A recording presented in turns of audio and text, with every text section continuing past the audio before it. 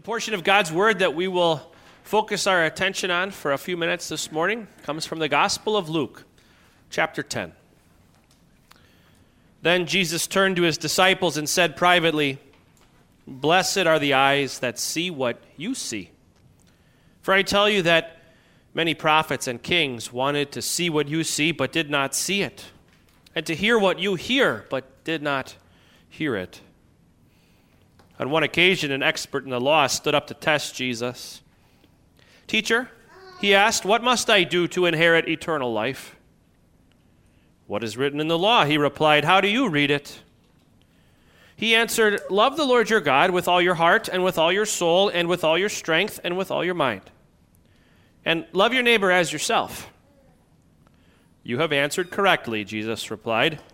"Do this, and you will live." But he wanted to justify himself, so he asked Jesus, "And who is my neighbor?" In reply, Jesus said, "A man was going down from Jerusalem to Jericho when he fell into the hands of robbers. They stripped him of his clothes, beat him, and went away, leaving him half dead. A priest happened to be going down the same road, and when he saw the man, he passed by on the other side. So too a Levite, when he came to the place and saw him, passed by on the other side. But a Samaritan, as he traveled, came where the man was.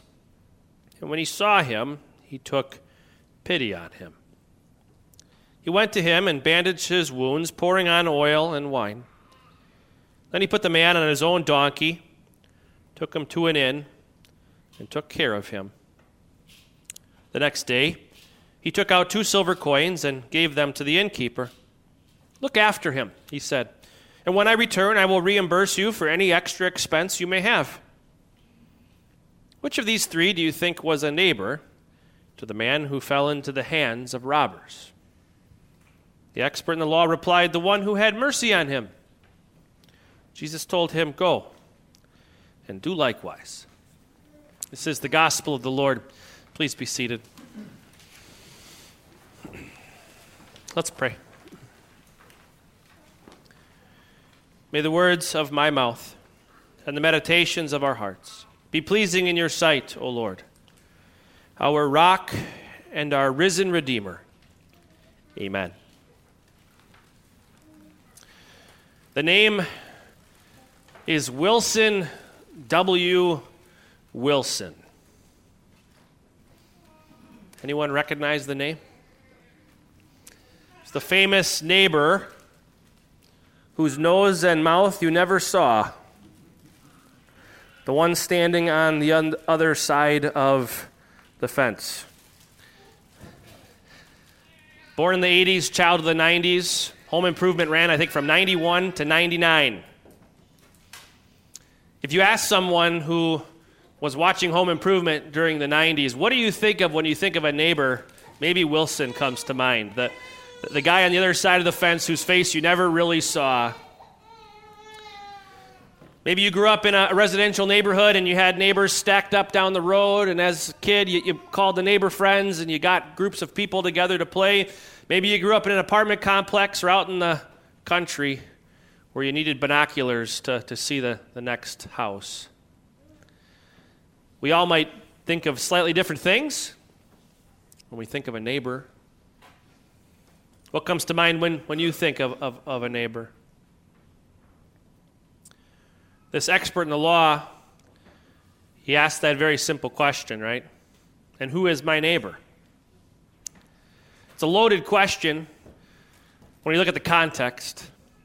He comes to Jesus with this question that we've seen others ask Jesus: what must I do to be saved? And with those 2 words, I do, he tips his hand. He gives us a whole lot of information about what he thinks of God's law, about what he thinks of salvation. He thinks there's something he can do. Jesus throws it back on him and asks him, well, what do you think? And he gives this beautiful summary of God's law, the law of love.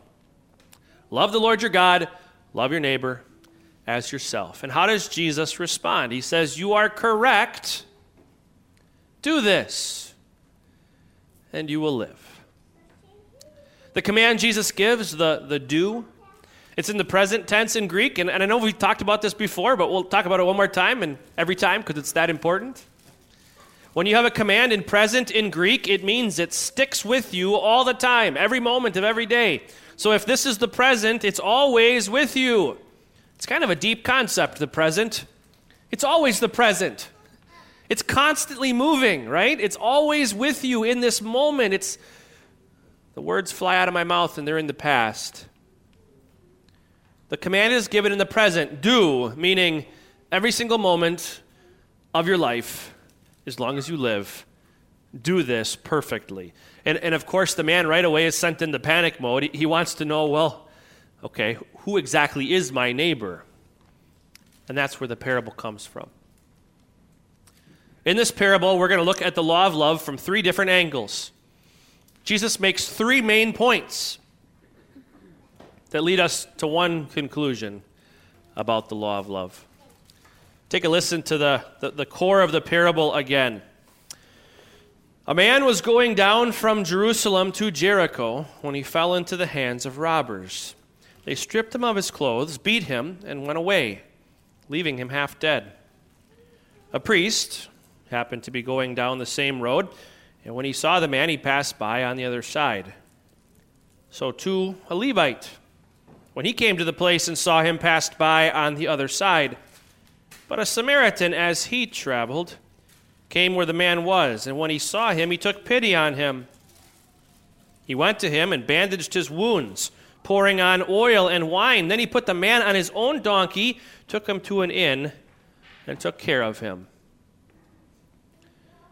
First angle we want to look at is from the perspective of the characters in the parable. It becomes very clear right away that 2 are of Jewish descent, a priest and a Levite. Both would have been descendants of Levi, right? Definitely Jewish. But then the third man is definitely not Jewish, and that's the point.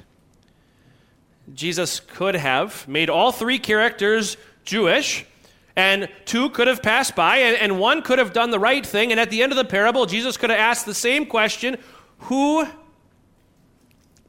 which of these 3 do you think was a neighbor to the man? And the man could have replied, the one who had mercy on him. It didn't have to be someone who wasn't Jewish, right? But it is. And not just someone who's not Jewish, but an enemy of the Jews. And so the very first point that Jesus points out, the very first angle to the law of love when we want to know who exactly is my neighbor, is that you even have to love your enemies every single moment of your life. And that's easily convicting. It doesn't take much for us to look at that and say, yeah, I haven't perfectly loved those who are different from me. If you lived through any armed conflict in our lives, there may have been a point where you looked at the people of the nationality that we were at war with, viewed them as the enemy, and said something about them that was not perfectly loving. It's probably not too hard for you to see a failure in loving enemies. But in a sense, it's hyperbole. Jesus is overstating the point. He doesn't need to go to the extreme to show you and me failure in our love. Because even if we were to perfectly love our enemies every single moment of our lives, then we go back to our house where our family lives, or to work with our friends and coworkers, and we see failure after failure after failure to love perfectly. You see, it's not just about perfectly loving enemies, it's about perfectly loving everyone, whether they're your enemy or your closest relative, and we certainly don't do that. But of course, there is someone who did. Someone who perfectly loved both friend and family and foe. Jesus. As the nails are being pounded into him, Father, forgive them, for they don't know what they're doing. Right before that, as he's being betrayed, he says to the betrayer, friend, Do what you came to do. He doesn't lash out at him in angry words. He shows perfect love, just like he did every moment of every day. That's one angle. Love your enemies perfectly all the time. Goes on. The next day, he took out 2 silver coins and gave them to the innkeeper. Great sacrifices here. Not only did this man stop on his way, go out of his way to help a person in need, he gave him oil and wine, things of great value to him. He took extra money out to help pay for the man's needs. Perfect love takes great sacrifice. My wife and I were just reminiscing or remembering just last week about a trip we had home from college on a Friday in the fall. We were about 4 hours from home, and we were driving through a little Minnesota town on a 2-lane highway, and we were sitting at a stoplight waiting. There was a line of cars behind us, and we were the front car, and there was a little bar next to us. It was a VFW Legion-type bar. And on the sidewalk, there was an old fella carrying a big restaurant-sized tray of hamburger buns. And as he tried to get the door open, he dropped the whole thing. Buns everywhere, all over the sidewalk. Must have been 60-plus buns, maybe more. We kind of panicked. The light turned green. We're like, oh, we should go help. We started rolling down the road because there were cars behind us and the light was green. We didn't do the instinctive thing to turn right and go around the block. We didn't turn at the next block and go back. We just kept going. Should we go back and help? We said. We really should. There's enough that even if we turn around now, he'll still need help by the time we get there. We just kept going and talking about it. Next thing you knew, we were half a mile away, and then a mile away, and then a couple 100 miles away, sitting in an easy chair that evening, wondering if anybody stopped to help. It was an inconvenience, I suppose. It would have taken a sacrifice of some measure to stop, to help. It's not like he was beaten by robbers and dying on the side of the road, but he certainly needed some help. He certainly needed some love. Do we greatly sacrifice? Are we willing to be inconvenienced by someone who needs us? Do we go out of our way and do everything we can every moment of every day? No. But there's someone who did. Someone who made the greatest sacrifice. Even before the cross, can you imagine what it would be like to give up everything? And I use that word intentionally. Jesus, true God, literally owns everything. Everything belongs to him. He is as rich can be, living in heaven. And he came down here. He gave it all up. He sacrificed everything, set it all aside to be born in a barn in the lowest levels of poverty, and lived poor his entire life, made the greatest sacrifices because you were in need. So was I. Of course, the cross is the greatest sacrifice, where he gave up his perfect life for you, for me. He poured out his innocent blood as a sacrifice for your sins and mine. That's the second angle. One more. Look after him, he said, and when I return, I will reimburse you for any extra expense you may have. Perfect love requires that you see it through, that you don't stop short of completion, that your love would never grow tired. When you get home after a long day and there's a little one who needs your love, who needs your attention, you never once think of yourself first. When your spouse is in need of your emotional energy a little bit more than you'd care to share right now, you never once fail to give them the time and attention that they need. Does your love fail? Does it grow tired? Mine does. Every single day. And when Jesus says, do this, remember, he's saying every single moment of your life, for the rest of your life, you must perfectly do this from every angle. You must love neighbor and friend and enemy. You must make great sacrifices at every moment of every day. And you must never, ever, ever tire of loving. I can't do that. Neither can you. But Jesus did. From the manger to the temple as a 12-year-old boy, to his early 30s as he met some fishermen by the sea, healed the sick and raised the dead. As he went on a mountainside alone to pray, but then the crowds came and he served their needs instead. To the cross, an empty tomb, an ascension to heaven, where he now sits at the right hand of God, ruling all things for your benefit and mine. He never has tired and never will. What's the point of this parable? What's the point of the law of love? It's an answer to the question, what must I do to be saved? And what's the answer? There's nothing you can do. Nothing. But there's one who can and did. His name is Jesus.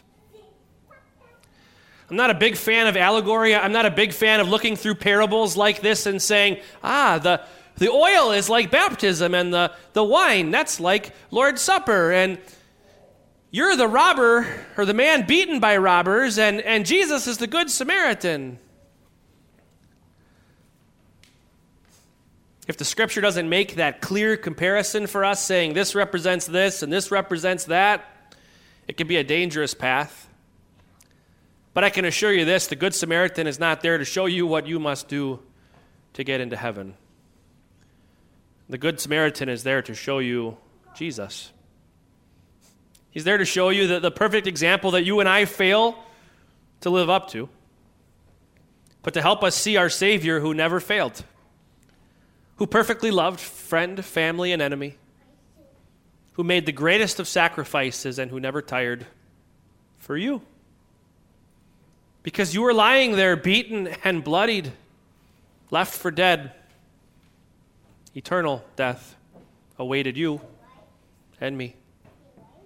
And so Jesus stopped and he helped. And he saw it through to completion.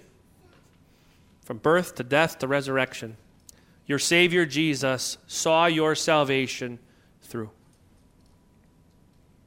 Love the Lord your God and love your neighbor as yourself. It's still there to show you need. It's still there to show you your failures so that you could see that you have the need for help. And Jesus is there to show you that you have the help that you need. And so now, knowing that we have the help that we need, what do? We go out and we love to the best of our ability. We love the Lord our God with all our heart, soul, mind, and strength. We love our neighbor as ourselves, and we will fail miserably before the sun sets today. I all but guarantee it. And again tomorrow and the next day.